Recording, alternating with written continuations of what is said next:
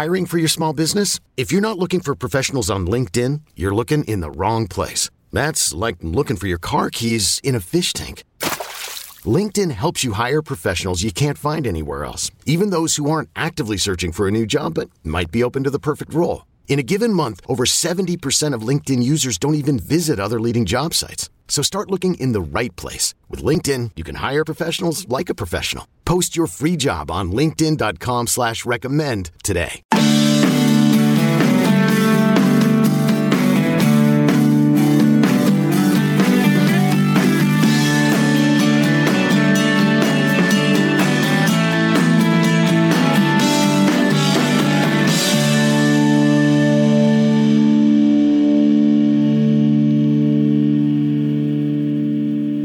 It is the Bama Online Podcast. It is T. Watts and TR on March the 3rd, 2021. Travis Schreier, Senior Analyst for BamaOnline.com, joined by my partner in crime for all these years, nearly 20 years now, site publisher Tim Watts and myself. We've been doing this thing at BamaOnline.com. And Tim, as I bring you on here, continued congratulations in order for, I guess it's the eldest of the Watts brood, Cade, with the commitment.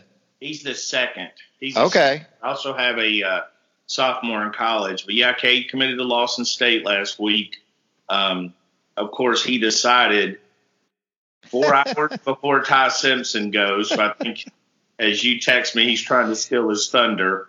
Yeah. So I was trying to help him out. So Coach really good over there. And some of the guys at Alabama also recommended Coach Lewis at Lawson. So we're excited. It's baseball, so you want to go where you can get on the field. Yeah, that's a great route, man. We talked about this too, and having one of our own that went the junior college route for athletics, and her sport, it was basketball. And it's a path that I just continue to preach to young people, especially as we get past some of the signing dates. And you understand there's some young folks, they had, like the rest of us throughout our athletic careers, we had always envisioned that big day, that signing day, and it involves our dream schools and those things. But, sometimes that path less traveled will get you where you want to go. And I've got all the kudos in the world to Cade for going that route. And in baseball, it really leaves everything on the table. I mean, potentially, 1 year into the 4 year, 2 years to the 4 year, a lot of different routes you can go from there. It's such a cutthroat business. When you get to that higher level, you've got, if you just look at the SEC, everything's so competitive that some of those guys sign and only make it a year, and end up at a junior college. So I think getting the reps and getting all that, and he had some bigger schools looking at him and stuff. But I think getting the reps and getting on the field and, also he just really connected. He's just sort of that one of those kids that feels which coach he's going to be with. And he really liked Blake Lewis at Lawson. And he told me that early on. And Blake, came out and saw him and showed him that attention. So, yeah, I agree with the junior college. I think, to me, the biggest thing at any sport is playing. Because you can't be seen if you're not playing. That goes for anybody. They will find you. You know what I mean? We've seen guys over the years come from, you remember Jay Miller, who was a baseball, basketball, football standout, committed to Stanford and ended up signing baseball with the Marlins, later walked on at Alabama. We see guys that we expect to go high. Justin Woodall, Maurice Williams. Remember, a lot of people talk about him baseball-wise. The running back, the running back? Ely, that's at Ole Miss right now. Jerry and Ely, yeah. Those guys were expected. Mo Hampton at LSU. Those guys were expected to go really high and didn't. And then you turn around and you see a guy like Jay Miller. And I ran into Stanford basketball coach Mike Montgomery at an event, and we were talking about Jay. He said, hell, if we didn't know he played baseball, we'd offered him in that too. We didn't even know that was an option. So, you looked up, and Jay had signed with the Marlins, and he was gone. So baseball's a fickle. You can take any route to get where you want to go. Absolutely, and I think you hit on it too. Getting on the field, being on the field, and at the junior college level, I know this from personal experience too. The reps, the number of reps a kid can get in baseball, and I know for sure in basketball, it's at least twice, I would guess, as what they would get going initially to a 4-year school. It is literally the JC practice rules and the workout rules. They're not as stringent as NCAA rules, and certainly the monitoring of what they have isn't as stringent as it is with the NCAA. So you can get 2 years of reps in some instances at the junior college level for what you would get in one at a 4-year school. So the opportunity to develop and advance and improve very much there. And we're obviously going to be big fans of Lawson State baseball moving forward. And I'll end it with this. We'll move on. If junior college baseball was good enough for my favorite Alabama baseball player of all time, Roberto Vaz, it's good enough for everybody. Roberto Vaz, man, he was unbelievable. Hey, let's get into some hoops talk, Tim, on this Wednesday. Following Alabama's 70-58 win over the Auburn Tigers on Tuesday evening at Coleman Coliseum, the final appearance of the collegiate careers over there for the likes of Herb Jones and John Petty. It wasn't always pretty. It was a struggle at times, Tim. But once again, this team does it on the defensive end and manages to win despite not scoring in the 80s, which we had sort of come to expect from Alabama men's basketball. That hasn't been the case as of late. But in that second half, when Auburn had cut it to a 5-point game, and you got to give credit to Auburn for that, because no Sharif Cooper, you figured that probably wouldn't be a possibility at that stage in the game on Tuesday night, but that is exactly what the case happened to be. But, the veterans stepped up. Petty stepped up, hit a big three coming out of a timeout, and here's Alabama now at 15-2 as the SEC regular season champs in conference play. Yeah, I mean, you watch that game, it's sort of been what the norm's been the last few games, last 4 or 5 games. I think Alabama, I don't want to say going through the motions because I don't believe that, but I think they're seeking a new challenge. I mean, they've been comfortably in control of the SEC this entire year. Started out, just took over the conference and played, lights out. So I think part of it is just hitting a little bit of a wall. Part of it is just, finishing games, winning is all that matters.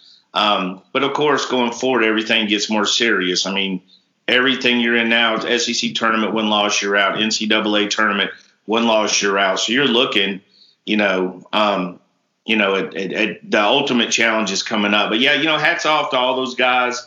Alex Reese, I mean, he was crying pretty hard at the end of that game. And, to me, that's always a reason. Like when I watch these kids, and it's hard to me to be hypercritical when they give 100% effort, which I think Alex Reese does. And I think Herb did. And, certainly Petty after, him and Nate Oates had a come to Jesus meeting. So, just hats off to guys that, stayed in state, stayed local, didn't rush their way to trying to go to professional basketball and sticking it out. I mean, a lot of guys didn't stick it out with this team, and they stood here and they've been rewarded. I mean, it's a 20-win season, 15-2 in the SEC. I don't know anybody that really would have predicted anything like that for Alabama. Not the 15-2, not in this conference where you had LSU, you had Kentucky, you had so many big name teams coming in.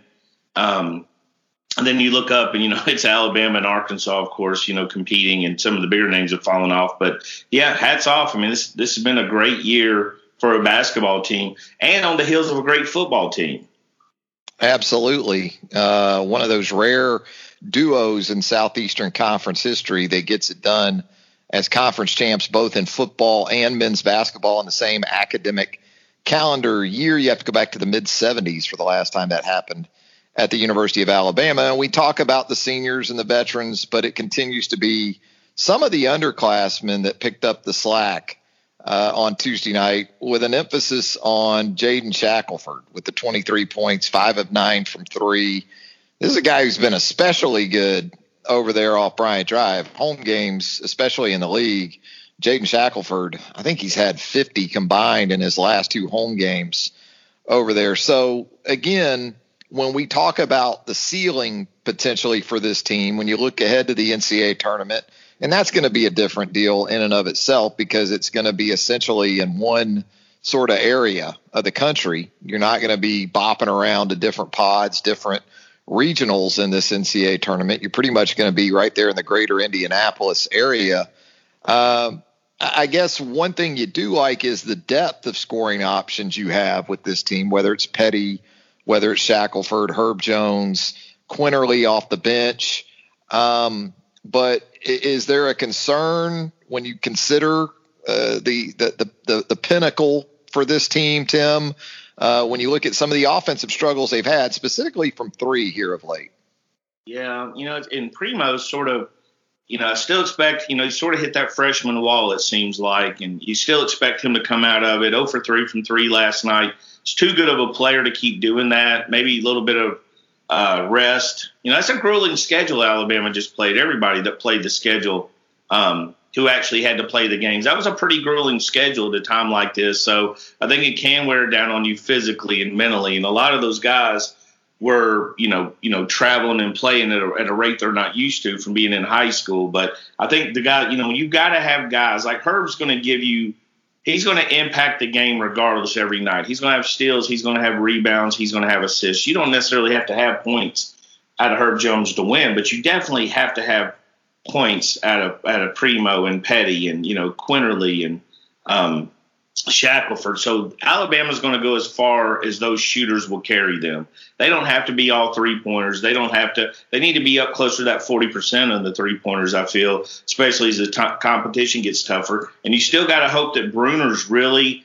going to play his way back into the shape. And every game he plays and every practice he gets is a step in that direction because he was doing so well before the injury, but he was down a little bit. So he's still playing his way in. So you really need this team to click at the right time, which they did earlier in the year when they needed a big push, when they needed a big run, when they needed to beat LSU and Kentucky and all those teams on the road. They came together. So you need them to come together again.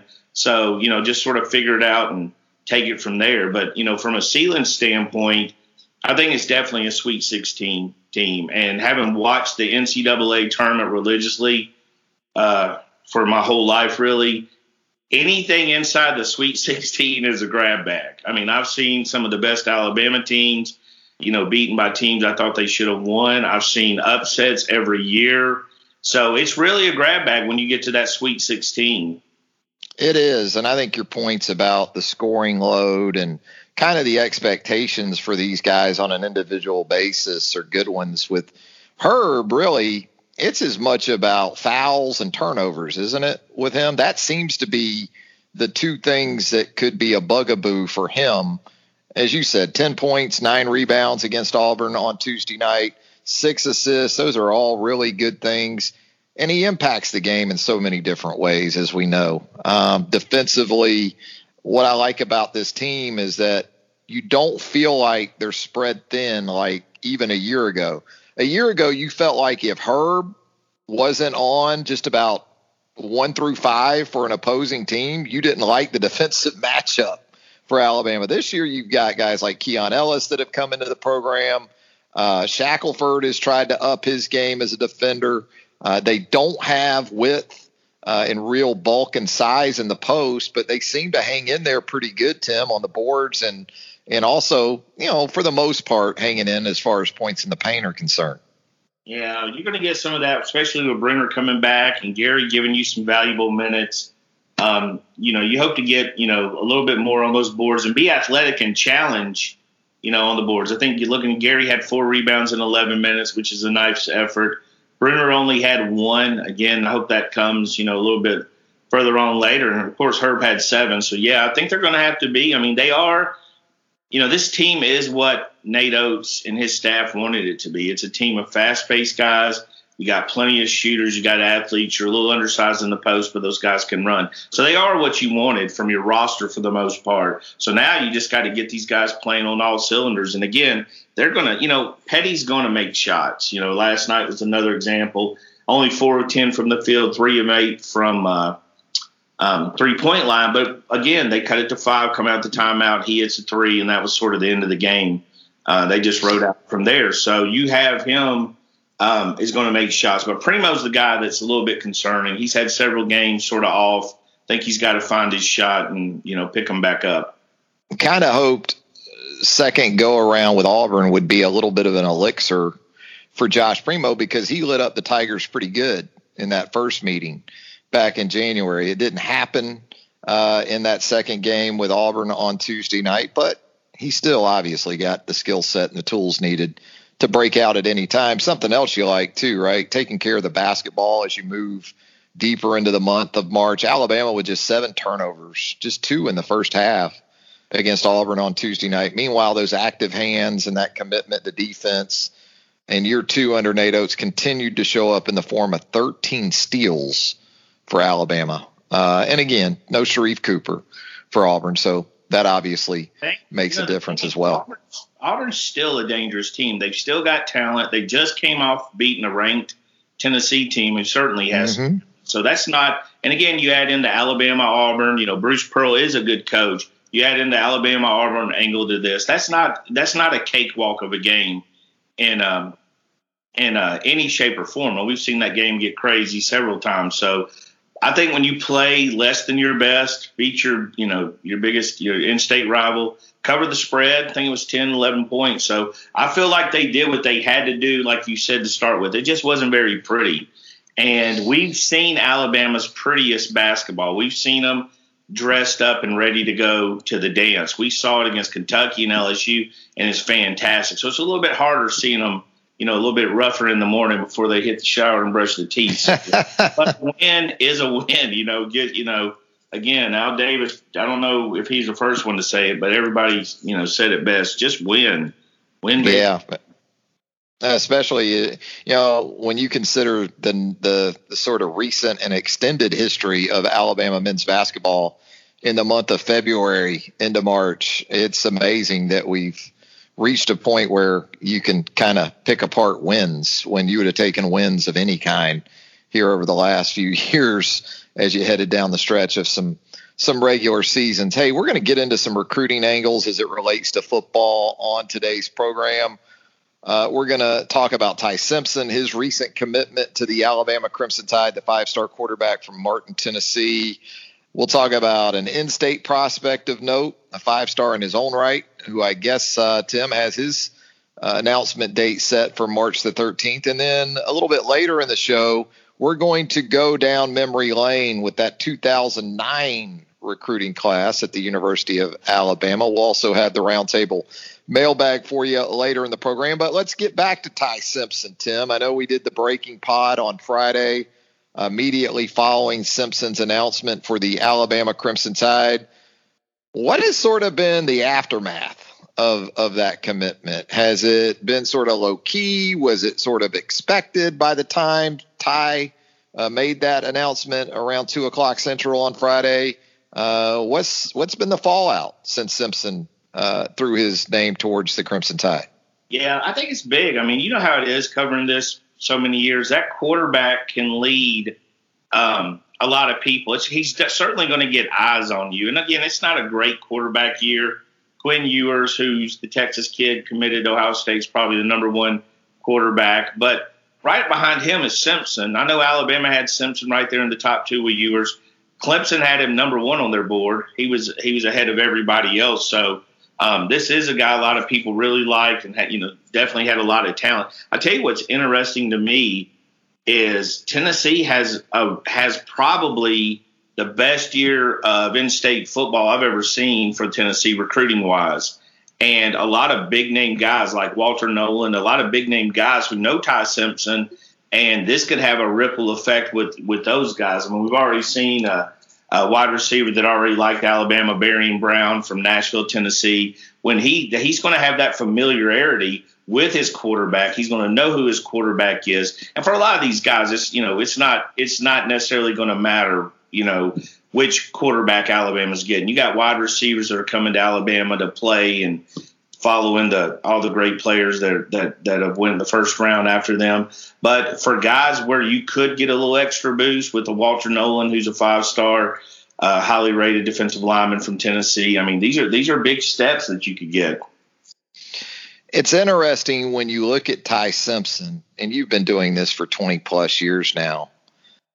He is listed, I guess, 6'2", 185. And there was a time not too long ago where pretty much if those were the measurables for a quarterback, a specific quarterback prospect, his ceiling as a ranked player might be a 4, right?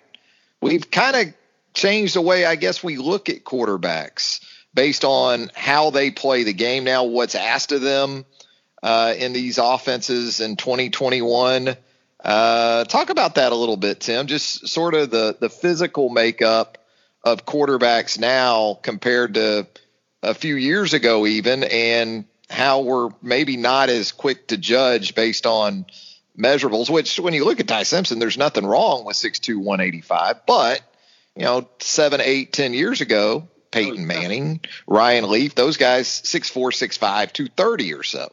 No, there's no doubt when you look at those guys when they were – everybody wanted them 6'4" or taller. There's a completely different mindset.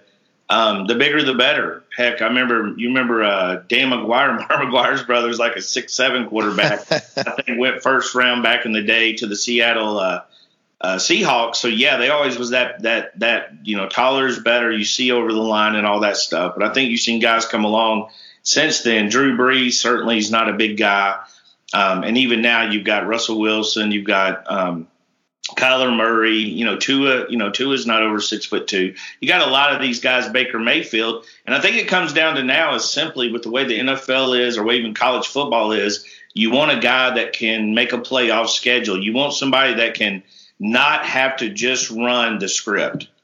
Because sometimes you don't know where that bandit's coming from. You don't know where that breakdown on the offensive line. Your wide receiver could slip. You've got to make adjustments. You've got to go off script. You got to run left, right, back, forward. You got to move around. You got to be athletic. And I think Ty Simpson has all of that stuff. In fact, his highlight tape looks a little bit like a fire drill. It's like they're trying to see what he can do under intense pressure because the guy is catching a lot of heat, and you can see him running left. He has a play. He runs left. He throws the ball 45, 50 yards. Saw him last year on Twitter, found a clip that's a year old. He's throwing a ball almost effortlessly 70 yards. So I don't think size is important anymore when you look at it. I think the importance is, can you make plays? Can you move? Can you keep your head up? I think Mac Jones was great for bringing back those old school big quarterbacks, those guys who aren't super athletic as far as running. He did a great job, but I think he's going to be the outlier more than the norm when you look forward, when you're looking at the first round in the draft. I mean, even this year, Trevor Lawrence is the guy that can run it. Justin Fields can run it. The North Dakota State kid can run it. Wilson from BYU, they can all pull it down. You would consider them athletes over Mac. But what Mac does have is he's got that crazy Fred Astaire footwork in the pocket where he is a maestro. I mean, he's a 1-2-1 kind of guy, avoiding a rush, stepping up in the pocket. We saw that so many times, and he's definitely a guy that can go off script. So, yeah, I think you're a little bit of the norm is if they're an athlete, 5'11", 6'4", I think that's enough if they can make plays and think fast under fire. Yeah, extending plays. And then making throws that, again, not too long ago would have been tagged as cardinal sins among quarterbacks. And a lot of those are off platform, not necessarily set or stepping into throws like you would conventionally at the quarterback position. A lot of the barriers, I guess, in terms of, we used to like to keep our quarterbacks in a real small box, didn't we? And then came along guys like Aaron Rodgers, Brett Favre, Russell Wilson, of course, Patrick Mahomes now. Patrick Mahomes is doing some things on a weekly basis, and Aaron Rodgers is still doing them in his 30s that the old school quarterback coaches, they just cringe when they watch some of this stuff. That wasn't that long ago that, even Nick Saban valued that, you didn't see out, it's one of the reasons you didn't see a lot of O.J. Howard. A lot of bad stuff happens passing down those seams. There's a lot of safeties. There's a lot of guys over the top.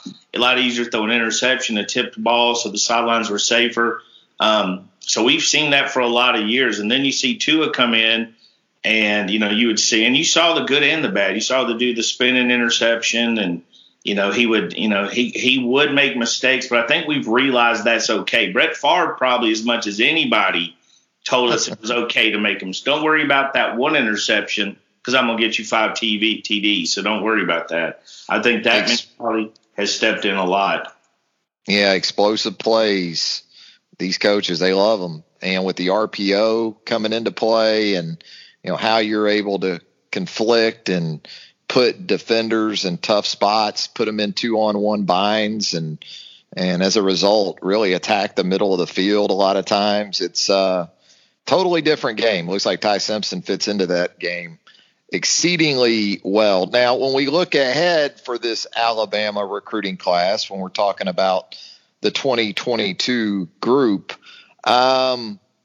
what are we thinking coming up here? I guess Emmanuel Henderson, the 5-star running back from South Alabama, is that the next guy that's sort of up on the radar if you're an Alabama fan, Tim?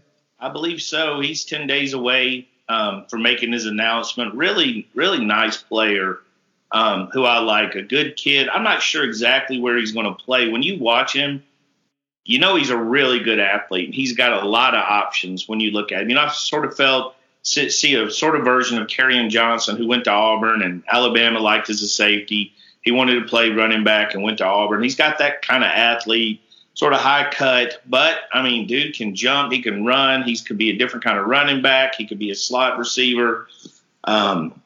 He could be a safety. I think this is a guy that could do just about anything he wants to do. Alabama's heavily involved. I feel like Auburn's trailing there for sure with that new staff and, trying to play catch up. Georgia's, made him a priority. So they would be in the mix somewhere too. But this would be another good early pickup for Alabama if they could get it. And again, we've discussed it. I'm going to discuss it every week to make sure people hear me. But if Alabama's taking guys right now, that means they're very, very confident in what they're getting because they're, obviously they're doing their due diligence and they do it every year. But the last 2 years and going into this being the third year, everything, all the checks, all the boxes, they're really doing a very thorough job. So Emmanuel's a guy who I personally like as running back. I think a lot of people on a football team could be fighting him, want him at safety, want him at wide receiver, want him at running back. I think he can pretty much play where he wants to. I love the Kerryon Johnson comp. Big fan of that guy. Really, really fun player to watch at Auburn. And, his body type, right? I guess Henderson's kind of that way at 6'1", 185, 190, sort of belied the way in which Johnson played the position. I mean, that was a tough dude, probably to his own fault because he got hurt in the Alabama game, even though Auburn beat Alabama in that 2017 Iron Bowl. He took a big shot late in that game, ended up having to miss the SEC championship game. And that was pretty much it for that Auburn team in 2017. They just came off beating Georgia, right? Yeah, beat Georgia, and he was great. And just totally different, team in the SEC championship game without him. So, but he's a good player, an in-state guy, would be the highest rated in-state guy who's committed. I think he's third in the state of Alabama. So, big time prospect. Charles Kelly here does a good job of owning, building relationships with kids. So, they've already got, Robert Woodard, who's to me is one of the best inside linebackers in the nation, who's committed. So that if they can get Sanders, if they can get Henderson, they will have 2 of the top 5 players in the state, which is, always a good start, especially when it's a really good year in state. Even though I think next year's better, but it's a really good year in state, especially at the top. We're going to take a quick break here on T. Watts and TR as a part of the Bama Online Podcast. When we come back, we'll stick with recruiting, but it will be a trip on our time machine that we like to jump in from time to time. We'll go back to the 2009 Alabama football recruiting class. We'll do that with Tim Watts and a whole lot more when the Bama Online Podcast continues right after this. Hey, I'm Brett Podolsky, co-founder of The Farmer's Dog. We make fresh food for dogs. We started the company when we saw what a huge difference it made in my own dog, Jada, when she stopped eating ultra-processed kibble and started eating fresh, whole food. The Farmer's Dog food isn't fancy. It's just real food delivered to your door in pre-portioned packs. It's better for them and easier for you. Get 50% off your first box at thefarmersdog.com/podcast. That's thefarmersdog.com/podcast. Back with more of a T. Watson TR program here on the Bama Online Podcast. It is March the 3rd, 2021. If you haven't already, how about a subscription to the Bama Online Podcast? Wherever you consume your podcast, you're going to find us right there. Stitcher, Google Play, Megaphone, you name it. It's the Bama Online Podcast. We would certainly appreciate a rating and a five-star rating and a review while you're there, if you don't mind. That would help us out tremendously. And Tim, as we come back here, let's do it. Let's get into that 2009 recruiting class, which was ranked number 3 overall nationally. And when you look at this class really at the top, when you consider the 5 stars involved, it's very impressive because you got a couple right out the gate that went on to be first-round picks. But then even in sort of the midsection of this 2009 class, you had a couple of first-rounders. So 5 future first-rounders in all as a part of this 2009 class. You had a couple of Heisman Trophy finalists. And, again, it sort of all started, right, with a running back from Pensacola, Florida. Yeah, Trent Richardson, he was that special player. It's sort of sad to me. Like when I talk to young kids, even in this business, they don't know how good Trent Richardson was. I mean, they call him a bust and a lot of that stuff. And maybe in the NFL he was, but this guy was one of the best high school running backs anybody had ever seen. He was definitely in the same mention of any other Leonard Fournette or any other big name prospect. Went number 2 in the draft, was a Heisman runner-up. I mean, we all remember Trent, how great he did. Even his first year in the NFL was rushing close to 1,000 yards. So Trent was a huge deal, was a huge get on the heels. Again, the 08 class, Julio in those class was unbelievable. It was fantastic. But this class sort of fell in line with some of the guys they didn't get in 08, some of the positions they didn't get.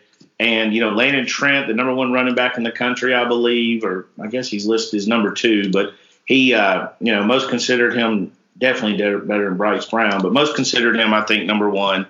And getting him was a huge get. And, late in the process, he committed but still took visits. He's one of those guys. And there was a little bit of suspense there, although I think Alabama felt pretty comfortable where they sat for most of the class.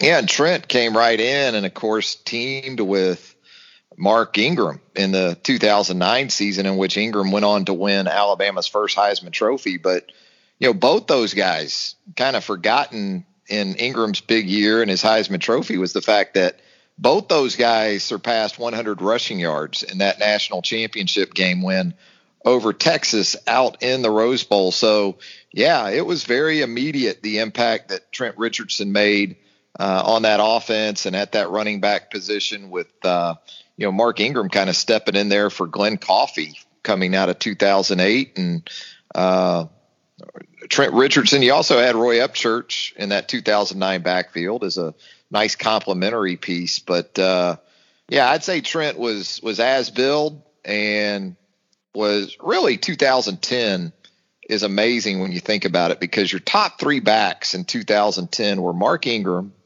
Trent Richardson, and Eddie Lacy. The other back in the 2009 class, Tim, just a guy by the name of Eddie Lacy. The Alabama staff, Burton Burns was great, like dealing with him and talking with some of these running backs, because he was very honest. I mean, he's very direct, but he told me he thought Eddie was every bit as good as Trent.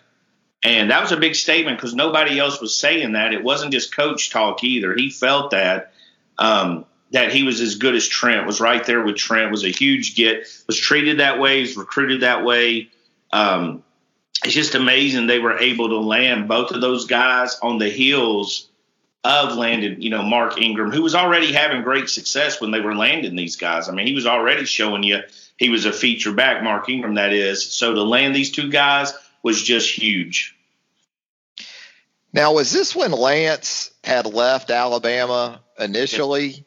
Absolutely. And there was some drama, I guess, related to Lance at Tennessee with maybe Eddie Lacy and or Trent Richardson? Was it just one of those two or both those guys that Lance tried to get in with there late? No, Lance was recruiting Trent and Eddie Lacy. And the story that was told to me is that Lance left in the middle of the night, went to Tennessee with Lane Kiffin. A little bit of surprise, it sounded like, to the Alabama staff. He went to Tennessee. Lane tried to get more involved with Eddie Lacy than he did Trent, and his recruiting angle was, hey, you're going to be the second guy behind Trent. I was in those recruiting meetings. People were saying that. The problem is it was Lance saying it, because Lance didn't lose Trent Richardson because he was his top prospect. But Lance knew to play that angle, went in there. I don't remember Trent. I know he tried with Trent. Nothing really got off the ground. He tried harder with Eddie. That seemed the most likely of the two. But yeah, that was a rather unique situation where you had a coach leaving and recruiting, going to, obviously Alabama's bigger rival. And, of course, Lance did a great job at Alabama. Lane Kiffin came in and, threw a lot of money at him, and there was a lot of promises made, and they were going to, do great things. And we know how that turned out. But yeah, Lane stayed a year. Yeah. I'm not sure did he make it a year? He just about, yeah. Lane was at Tennessee a year. Then he took the SC job. It was quick.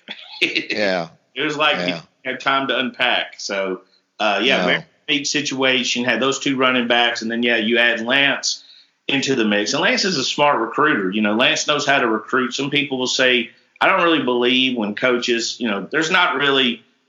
Recruiting is kind of negative. You can't really negative recruit. It's like if you're trying to get a girl and somebody else is trying to get a girl, you're going to sort of say within reason what you can to impress her. I think recruiting is very similar in that. So, and again, the Alabama staff knew how big of a deal Eddie Lacy was in this situation. So it wasn't like he was being slept on, but it turned out to be two guys. I mean, Eddie had a great but short NFL career. Certainly did some great, everybody talked about his spin move and has had a lot of people emulating him. So two very unique careers. 4 5-stars in that 2009 class for Alabama, 2 on offense, 2 on defense. The second highest ranked overall signee for Alabama that year, Dre Kirkpatrick, the outstanding cornerback prospect from Gadsden City High School up there in Northeast Alabama. Nico Johnson at the inside linebacker position, more from the southern part of the state there in Andalusia, Alabama. And then, of course, DJ Fluker, the big offensive lineman from Foley. That program was pretty good to Alabama there in about a 2-year stretch, I'd say, with Julio Fluker and Robert Lester. Kind of gets overlooked sometimes. But those were your 4 5-stars, Tim, and when you look at first-round picks, 3 of those 4 were first-rounders. DJ, a first-rounder in the 2013 NFL Draft, and Nico was a solid player. I remember Nico more as a situational starter, more of a base starter, but even Nico played in the NFL for a little bit.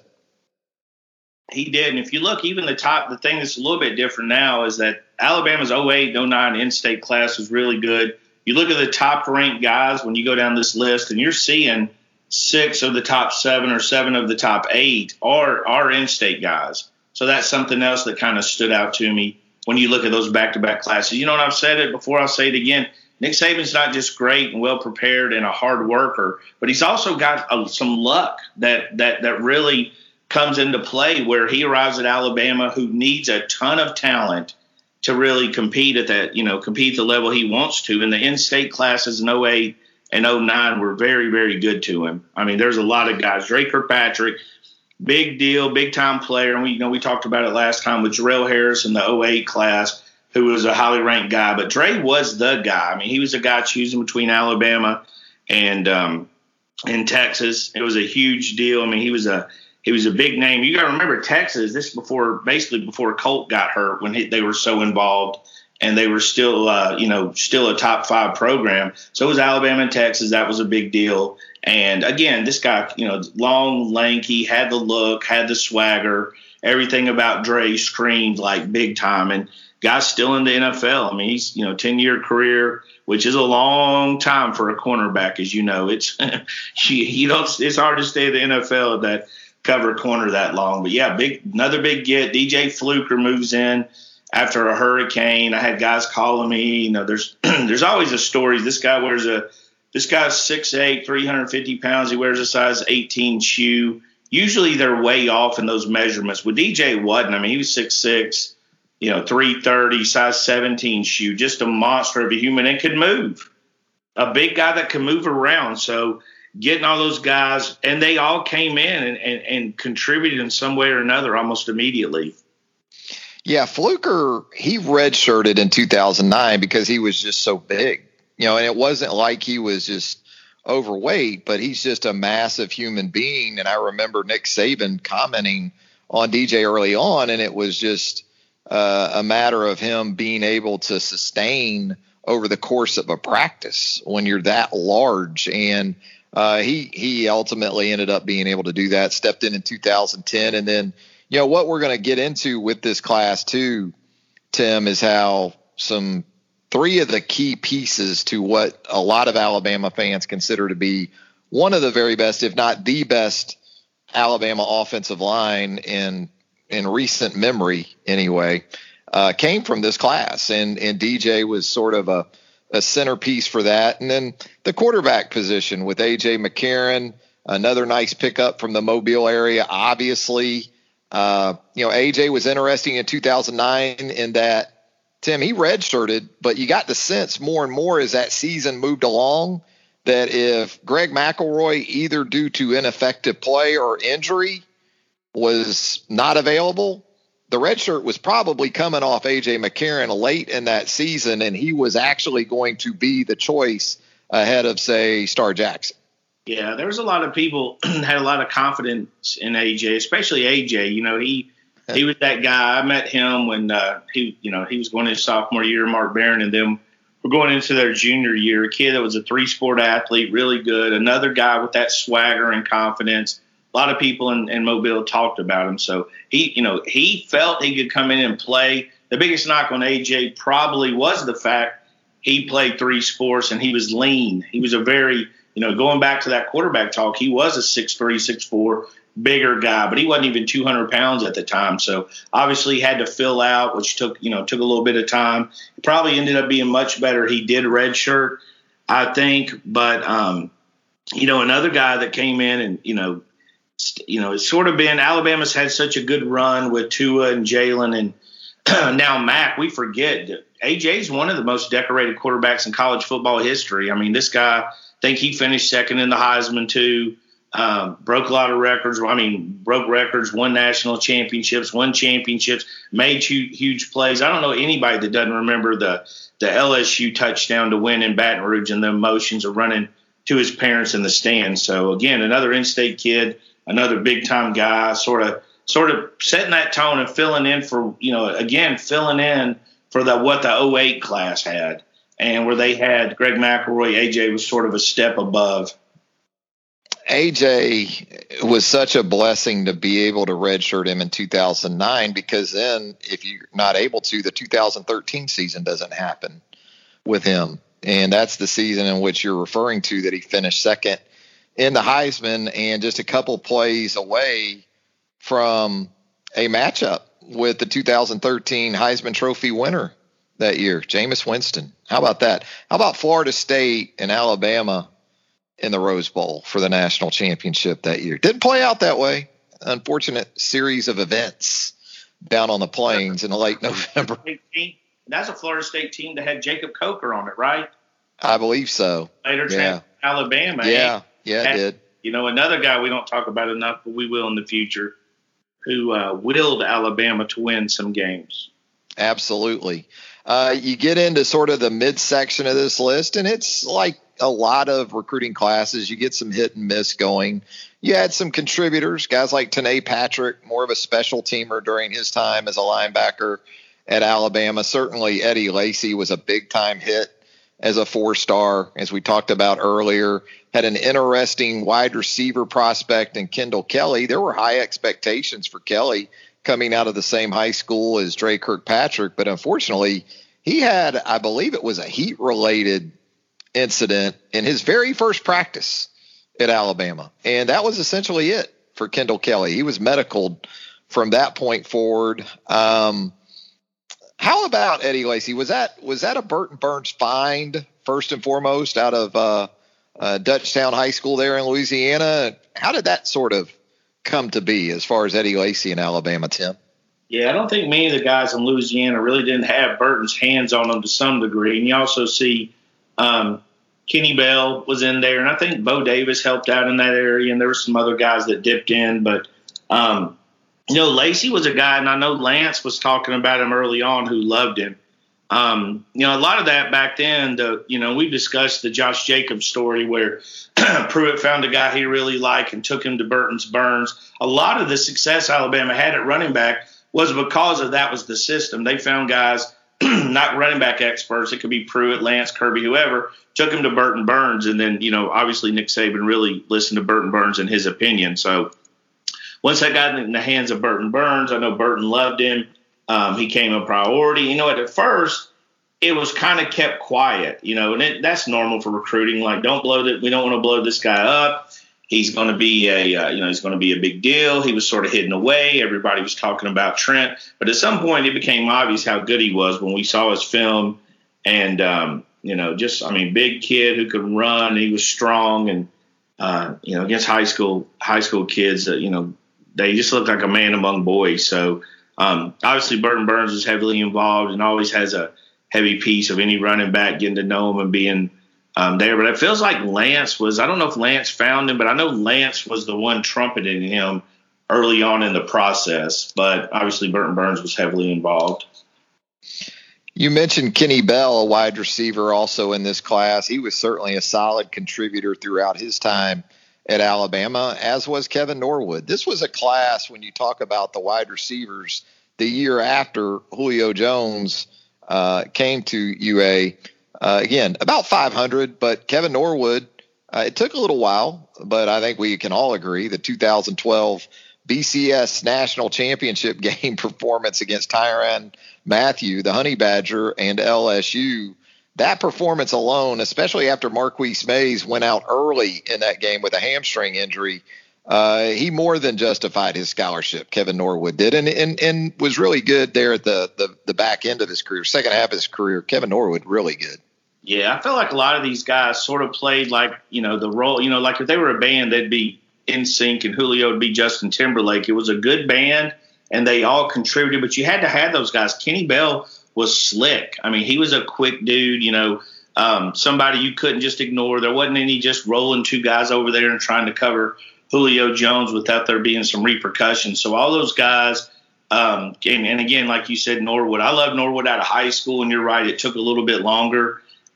It's not surprising. When you have these kids, a lot of the learning curve is dictated by, where you play football. If you play 1A football in Idaho, your learning curve is going to be bigger than if you play 7A football at Thompson High School or Hoover, because you've already seen college level athletes. So I think with Kevin, it was a little bit of just having to catch up to the system. You see that a lot in the South, guys that go to smaller schools. So he definitely caught up. And to me, he's one of the best stories, and definitely the Honey Badger. I don't think I've ever seen anybody light Tyrann up like he did that day.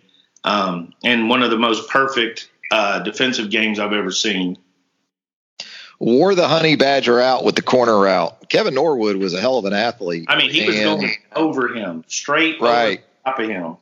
And Honey Badger isn't exactly 6'2", but still, he was making some big-time catches. Absolutely.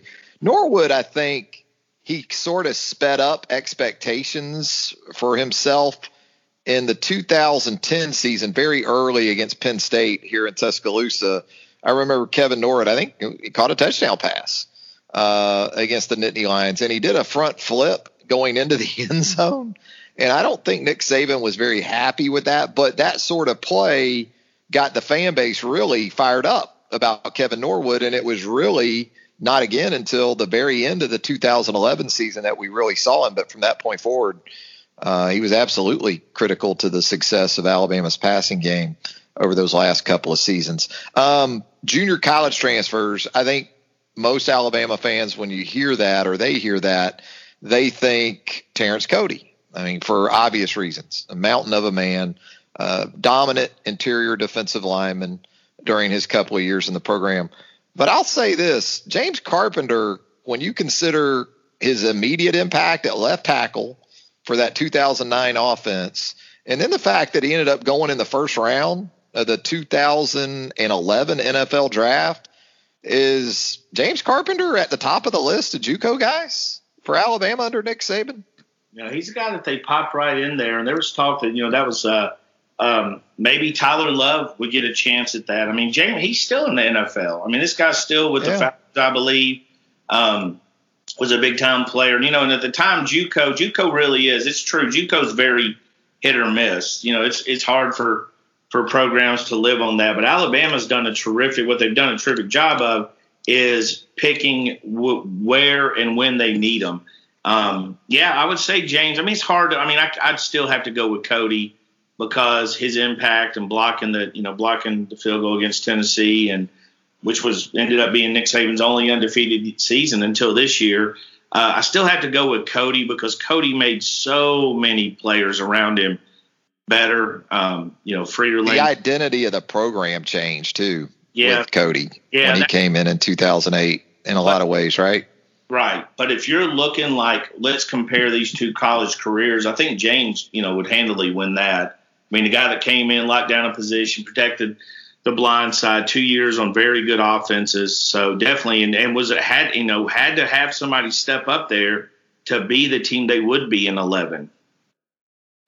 Very good couple of years with James Carpenter. And as we run this class down and we start talking about the offensive linemen with Fluker, with Carpenter, with a couple of guys we're about to get to here, we know some of these recent Alabama classes have been outstanding where the offensive line is concerned. But in retrospect, when you look at career achievement at Alabama and then also NFL careers and draft slot and longevity and all those things, this group in this 2009 class, I think, can go head to head with just about anybody anywhere. Ed Stinson coming out of South Florida. Maybe one of those initial efforts down there for Alabama, what has become very, very, very fruitful for the Crimson Tide, South Florida under Nick Saban. Ed Stinson was one of those guys that came in, as I recall, more of a jack linebacker prospect, athletic, Tim. And then by the time he left Alabama, he was a kind of hulking, athletic defensive end who himself went on to a nice NFL career. Yeah, that was Bobby Williams recruiting him. Yeah, I think he played 4 or 5 years in the NFL. I know he was with Arizona for a while, went in the bottom half of the draft. You're right, it was a big pickup. There's a lot of big-name schools setting the tone in Florida. Bobby Williams was down there, had to work that one really hard to get him. Ed's recruitment was kind of quiet, too. South Florida kids, the media covers them and the fans watch them, but a lot of South Florida kids just are super quiet. You didn't hear a lot from Jerry Jeudy. You didn't hear a lot from Amari Cooper. You didn't hear a lot of discussion about those guys. They're quiet. They sort of deal with, they're a little bit more mature and grown. They've seen more mature stuff a lot of times. So, but Ed was that way, where it was the recruitment with Ed, it was different because the recruitment was quiet, even though he was a priority for Alabama. So, but again, the guy that come in, when you look at this class, it's basically what you hope for in every class. You've got high-end guys, first-round picks, early starters. You've got guys that developed, went on to the NFL. You got guys who are contributors in one shape or form, whether it be special teams, whether it be a big play in the Iron Bowl or the SEC championship game. You got a lot of guys like that. And just as important as you had guys at the bottom who were major contributors, we're going to get to some of those guys that weren't nearly as talked about as the others.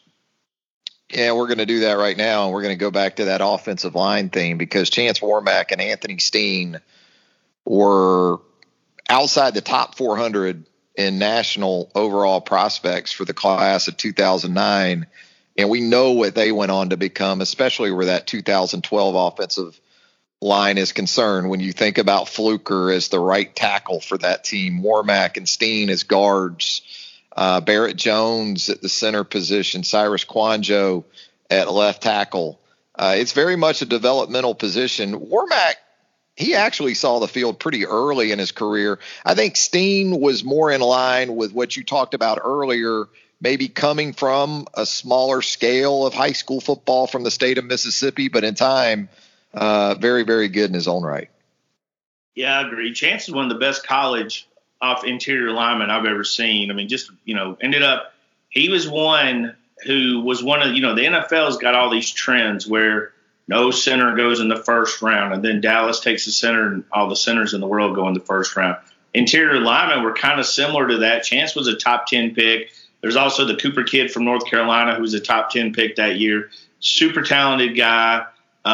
You watch him, I mean, he's a road grader. There's everything to like about him. With Steen, though, Steen was a guy you liked on film because he was just straight up nasty. I mean, he would take your kid completely to the parking lot, put him in his mama's car. He was a very physical guy, obviously dominating smaller competition. But, yeah, that was the question is, can a kid from small-town Mississippi or from, Mississippi's not huge in itself.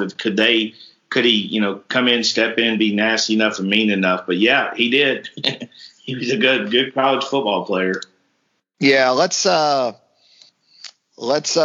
wind up this class and kind of put it into perspective. I think you did that earlier in talking about how it touched on so many different areas of, what constitutes a program really being able to sustain greatness, because it did have the immediate contributors to that first Saban championship team at Alabama. But when you start getting into keeping that thing going with the 11 and 12 teams, well, guys like DJ Fluker, AJ McCarron, huge in their roles. Eddie Lacy, I believe, was the MVP of the SEC championship game in 2012. I may have that mixed up. It may have been AJ, but it's one thing to put together classes that help you win a national championship, but developmental positions like offensive line with Warmack and Steen, DJ included in that as well. James Carpenter, a big hit from the junior college ranks. It wasn't just about getting 2009 Alabama over the hump. I mean, these guys were everything in relation to what Alabama was able to do in winning 3 and 4 years. And, as great as the quarterback position has been of late, especially Tim, still AJ, when you talk about the only guy to win 2, and he won them back-to-back in 11 and 12 at that spot for Nick Saban. Yeah, absolutely. We look down at the bottom of this list. There's a bounce-back guy like Quentin Dial who signed with Alabama, didn't make the grades, a hulk of a man, really good player at Alabama, another guy that played in the NFL for 4 years. So when you look, you got star power. And it wasn't just star power. I mean, these guys were great in college. It wasn't just high NFL picks. A lot of these guys were great in college, whether they went high in the draft or not in the NFL. And then you did have the NFL picks, but you also had all these guys down here, in 5 years earlier, we'd have been talking about Quentin Dial as one of the top 4 or 5 players in the class, probably in hindsight. So to get down at the bottom and us still have guys like Chance and Anthony Steen and Quentin Dial, just tremendous depth top to bottom. And it's what you want from every class. And I think we'll look over the years, and when we go back through all these classes, we'll see the trends that most classes that led to championships did look like this. Wishes Quentin Dial hadn't bounced back to Alabama. I believe it was from East Mississippi. Didn't he go over and play for Buddy Stevens? Quentin Dial, I believe, went over to East Mississippi. Aaron Murray wishes Quentin Dial had never bounced back. Yeah, that was to Alabama. That hit after the interception in the 2012 SEC championship game. That guy, when I went out to Clay to meet him for the first time, again, just a massive, massive human being. Now, there's big kids, and again, I covered it. I covered basketball recruiting, so I'm used to 6'8", 6'10", or whatever. That's not 6'5" is not a big deal for me. but I'm talking about bulk. I'm talking about Right. his hands were bratwurst. His fingers were bratwurst. He looked like I was shaking a bear's hand. I mean, big feet, everything just about Quentin was just massive in size. And, just a big human and a super nice human being. Otherwise, he would be quite the force in wrestling or something, which is one of your favorite sports. Absolutely. Well, not so much the pro wrestling, Tim. I like the Ric Flair YouTube promos. That's what I like. I just like to hear Ric Flair talk back in the 80s. That's it. That's my extent of wrestling fandom, Tim. Sunday, and everybody's making fun of me for not liking wrestling. I was like, man. I outgrew the. It wasn't you, but our boy Josh Pate came straight off. Oh gosh. Well, I mean, look at Pate. Travis asked for an 80 wrestler, and you give a 90 wrestler. Pate's dying to rip off that medium T-shirt at all times. He thinks he's a pro wrestler. Pate thinks we'll be wrestling at Festivus this December, but we will not. We love Josh Pate. Absolutely love Josh Pate. Hey, and also when you look at this 2009 class, the 24/7 Sports database keeps up with all-time commits, I guess based on ranking. And I mean, you had 3 of the top 7 all-time Alabama commits in this class, and Trent Dre, they're 4th and 5th on this list. Andre Smith, Julio Jones are 1, 2. Brody Croyle at 3. 4 is Trent Richardson. Dre Kirkpatrick is 5. And then at 7, you got Nico Johnson. So some absolute big hits in that 2009 class for Alabama. Hey, Tim, let's get into the BOL Roundtable mailbag as we get out of here on a Wednesday. Pretty limited in terms of topics. Really, it looks like it's coming down to just one. And it's a topic that we threw out there in the opening post, the initial post on the mailbag thread there on the Roundtable. You can find that each and every week before we record these babies. And it relates to a movie and or TV show that didn't strike a chord with you initially, but then you grew to love as time wore on. What's that show and or movie for you, Tim? I had to think about this longer than I thought I would, because I think I'm simply like, if I don't like it, I don't watch it again. You don't really get a second chance with me. But I'll tell you one I saw when I was younger, probably, didn't really able to grasp it, but Taxi Driver was a movie that didn't really make a lot of sense to me as a teenager. That later on when I saw it, and I had a friend saying, dude, it's a classic, you got to see it, and you got to look at it from, I guess, a little bit more mature angle. And when I did see it, I do love it. I love the character. I love the individuals. I understand the insanity, the Jodie Foster role, appreciate that time period of New York.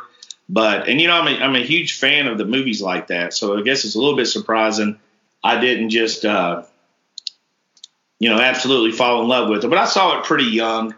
And after seeing it, it was, you got to admit, if you're a kid, that's kind of confusing. There's a lot going on in the Taxi Driver. Yeah, that movie's all about when you watch it. If you try to watch it as sort of a teen or as a younger person, it's probably not going to impact you as much as if you watch it a little bit later. I listened to a podcast recently, by the way, with Miss Foster, and she said that Robert De Niro would pick her up every morning during filming, and they would go to a diner and have breakfast, and he would read lines with her over and over and over. But what's interesting about that is, as Martin Scorsese, he's big on improv.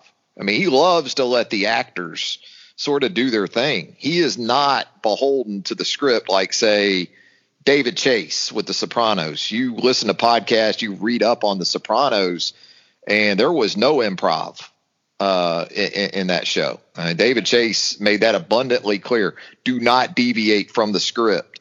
Whereas Scorsese, he was all about the improv. But yeah, I could see where Travis and Taxi Driver, it might take a few times to hit. What about a TV show? You got one of those?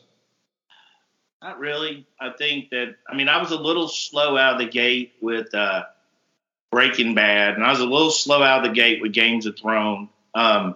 Took me a minute to really register. I mean, when you start that broad, and then for me, I'll watch it. I'll watch with the wife, and then something will just click where I understand it. And then it just sort of takes off. That's what most of the shows do. Sometimes I never get into the show, but for the most part, if I feel like, I do not mind aborting. I do not mind getting out of that show and making a emergency. I did it recently with a show called Family Man on Prime. That's probably a pretty good show. I just couldn't get into it, so I just cut it. So usually I'm pretty quick. Once I decide I'm not going to like it, I move on from it. Okay, some of the input on the Roundtable mailbag thread. Bama1055, he gives us The Bachelor. Don't add him, he says. Episode. My guy is one of the funniest guys on the board, but I've never seen an episode of The Bachelor. I've seen a few, and that's it. It's one of those things, if my wife watched it religiously, I would probably have seen more of it, but even she doesn't really watch it. Goat Latia mentioned like this would be cool to watch, so I don't bring it up. Goat Latia on the Roundtable mailbag thread says she actually hated Game of Thrones for the first couple of episodes, and then apparently got into it. Cat DL58. See, that's how I felt. I agree with Tia there. I felt like I didn't really know what was, and there's a lot. I mean, they start out broad. I mean, you've got, you got a little kid paralyzed. You got sisters and brothers, hooking up. There's a lot to digest coming out of the gate of Games of Thrones. Luckily, I'd read the first book, and my wife had watched ahead, so she said stick with it, and it did take off. But that was one of the ones I was a little bit slower on. And then we have Cat DL58, who gives us NCIS New Orleans, which that's with Lucas Black, our kid from Sling Blade, who's a big Alabama fan. Lucas Black. Yeah, he is. He is on that show. What's that? NCIS. New Orleans, and he does a good job because he has played. I'll tell you what. If you watch that show, he probably says "Roll Tide" in 1 out of every 3 episodes. He is a very big Alabama fan over there. So very big. Absolutely big. Wasn't he a big time golfer or something? He likes to. He can play. I do believe he's a above average golfer, and according to social media, he's taking good advantage of that redfish population. Well, I remember down there in New Orleans. School, Sling Blade. He had some of the greatest lines in there, and then the next time I really heard about it, and that's a crazy good movie. Oh gosh, Joel Hargrave. Oh my goodness! I remember he was up in North Alabama playing in high school golf tournament. I want to say that's the next time I heard from him. Then his career took off. I think he was in maybe a Fast and the Furious or a few different. Then obviously this New Orleans show has been a good run. It's a good show, especially if you like New Orleans, shot on location. Was Lucas Black in Friday Night Lights the movie? Yeah, I think he was. I think he's back. And wait, his daddy is. Am I mixing that up? Isn't his daddy Tim McGraw? His dad is who? Wait, Tim McGraw. Or is Tim McGraw the other? Oh gosh, I don't know, man. One of those football movies. Yeah. Let's look. We need to get Shannon Terry of Outsider on here for those kind of questions. It was definitely in Friday Night Lights. Lucas was. Yeah. And Tim McGraw was Charles Billingsley, so he was the dad of the kid. Yeah, he was wasn't he the drunk dad? Yes. Yeah. And he's good. Yeah, the drunk dad. Yeah, he's good. Tim McGraw was good. I got to give it to him. Yeah, he had the blonde-haired, sort of rough kid. And Tim McGraw is the real-life son of former Major League Baseball pitcher Tug McGraw. Tug, yes. No love lost. 6 degrees of Tim McGraw here. We're changing subjects real quick. No, this will connect. It's not really a change. It's a segue, which I just learned how to spell. Okay, there you go. I saw Keith Law, who does the baseball draft, the report thing. Do you know who the number 1 prospect I saw was? It's Al Leiter's son. Oh, wow. former Major League Baseball player, is at Vanderbilt. Yeah. And I saw one list, Vanderbilt had the 1, 2, and 3 ranked player. And on this list, they had the 1 and 3. And, of course, they've got Kumar Rocker, Tracy Rocker, the college defensive line coach's son, in the top 3. I was just blown away that Al Leiter's son. It's not surprising. Baseball, more than any other sport, is a lineage sport. You'll see a lot of sons, Fernando Tatis, Vlad Guerrero. We've seen that always back to Griffey Jr. and all those guys. They'll lose, yeah. You don't see it as much in basketball and football because that's about DNA. You know what I mean? You marry the wrong woman, your son's not running nearly as fast as you were. So yeah. But in baseball, it's about repetition, and also you see a lot of that. I just thought it was weird to see Tracy Rocker's son in the top 3 and Al Leiter's son, who I don't follow college baseball. But Vandy baseball recruiting is like Alabama football recruiting. You know, they kind of just pick and choose, and unlike Alabama football, I don't think Vandy even has scholarship limitations. They got the institutional aid and everything else. They just go and that seems to haunt spread it out. That seems to haunt Alabama when it comes to recruiting. By the way, Scott Bohannon's got them off to like 7-1. Is that right? 7-1, and got Troy in here on a chilly but sunny Wednesday afternoon, and then go to the College of Charleston this weekend, Tim. I mean, when you look up at that, and the only reason I was doing a little research because I like Bohannon. I love what that staff's doing. But, man, the SEC is insane. When you have like 3 of the, I think 3 of the top 5 teams are from the SEC, and then you've got every SEC West team ranked, but Auburn. And I mean that's a tough road. Yes, absolutely. As far as the movie / show that didn't strike a chord with me that I initially grew to love, I probably the same thing with Airplane, the movie, the comedy, that I was so young that so much of it literally flew over my head. When I was a kid, as I got older, it just got better and better. I liked it. I thought it was funny, but it became classic as I got older and could get it. And I'm with you on Breaking Bad. It didn't necessarily blow my hair back initially. The Wire too, for that matter. I think some of that, Tim, was I felt like I was being unfaithful to The Sopranos as my all-time number 1 if I gave too much credit to Breaking Bad and The Wire. But I eventually gave in and absolutely love both now. But I will say this, I'm not a big Better Call Saul fan. I've never really gotten into that. I haven't yet.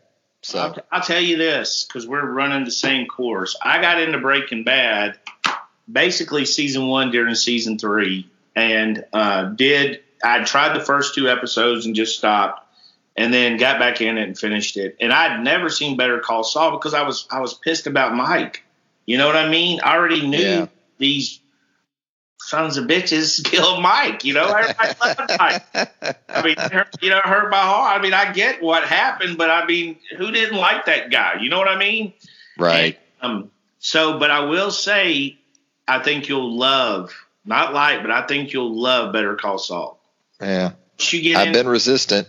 Well, I was the same way. And, during the lockdown, I think or it might have been 2 summers ago, I binged it all, and it's great. Right. And Mike's in it a lot, and there's a lot of character development. It's got Lenny from Laverne and Shirley, or Squiggy, Lenny, I think. That been around forever. Great actors in it. The lead actor's really good. The female lead actress is great. The storyline's good. I felt like you did, though. I wasn't sure. To me, I was like still mad that Mike was gone, and I was like, I don't want to see him now. And so, but I did win and catch up with all the seasons, and it's a great show. I guess I got to put that on the old. I felt the way on the old to-do list. Your instincts weren't really feeling it. Yeah, I was that way. I mean, it was just too, as they say, too soon. Yeah, too soon after Mike for me to dive in there. All right. Well, Tim, I think we're good here. I think we pretty much covered it all. Sidetracked, but appreciate you guys for listening. Absolutely. Appreciate you for hanging out with us there, of course, at BamaOnline.com. And, of course, the premium message board of choice for Alabama fans everywhere, that being the Round Table. So, for Tim Watts, Travis Schreier, thanking you once again for joining us on the Bama Online Podcast. Again, a subscription, a rating, a review to the Bama Online Podcast would be greatly appreciated. Until next time, take care of yourself, and we'll do this again real soon. Okay, picture this. It's Friday afternoon when a thought hits you. I can waste another weekend doing the same old whatever, or I can conquer it. I can hop into my all-new Hyundai Santa Fe and hit the road. Any road. The steeper, the better. Because my all-new Santa Fe is available with H-Track all-wheel drive, so I can hit the trail without a worry in the world. Heck, with 3 rows and best-in-class rear cargo space, I can pack the whole family in with all our gear. We've got available dual wireless charging for our phones, so we'll never lose touch with civilization, and we won't lose touch with the primordial power of Mother Earth. So which is it? Waste the weekend or do something a little more epic? And conquer it in the all-new Hyundai Santa Fe. Visit HyundaiUSA.com or call 562-314-4603 for more details. Hyundai, there's joy in every journey.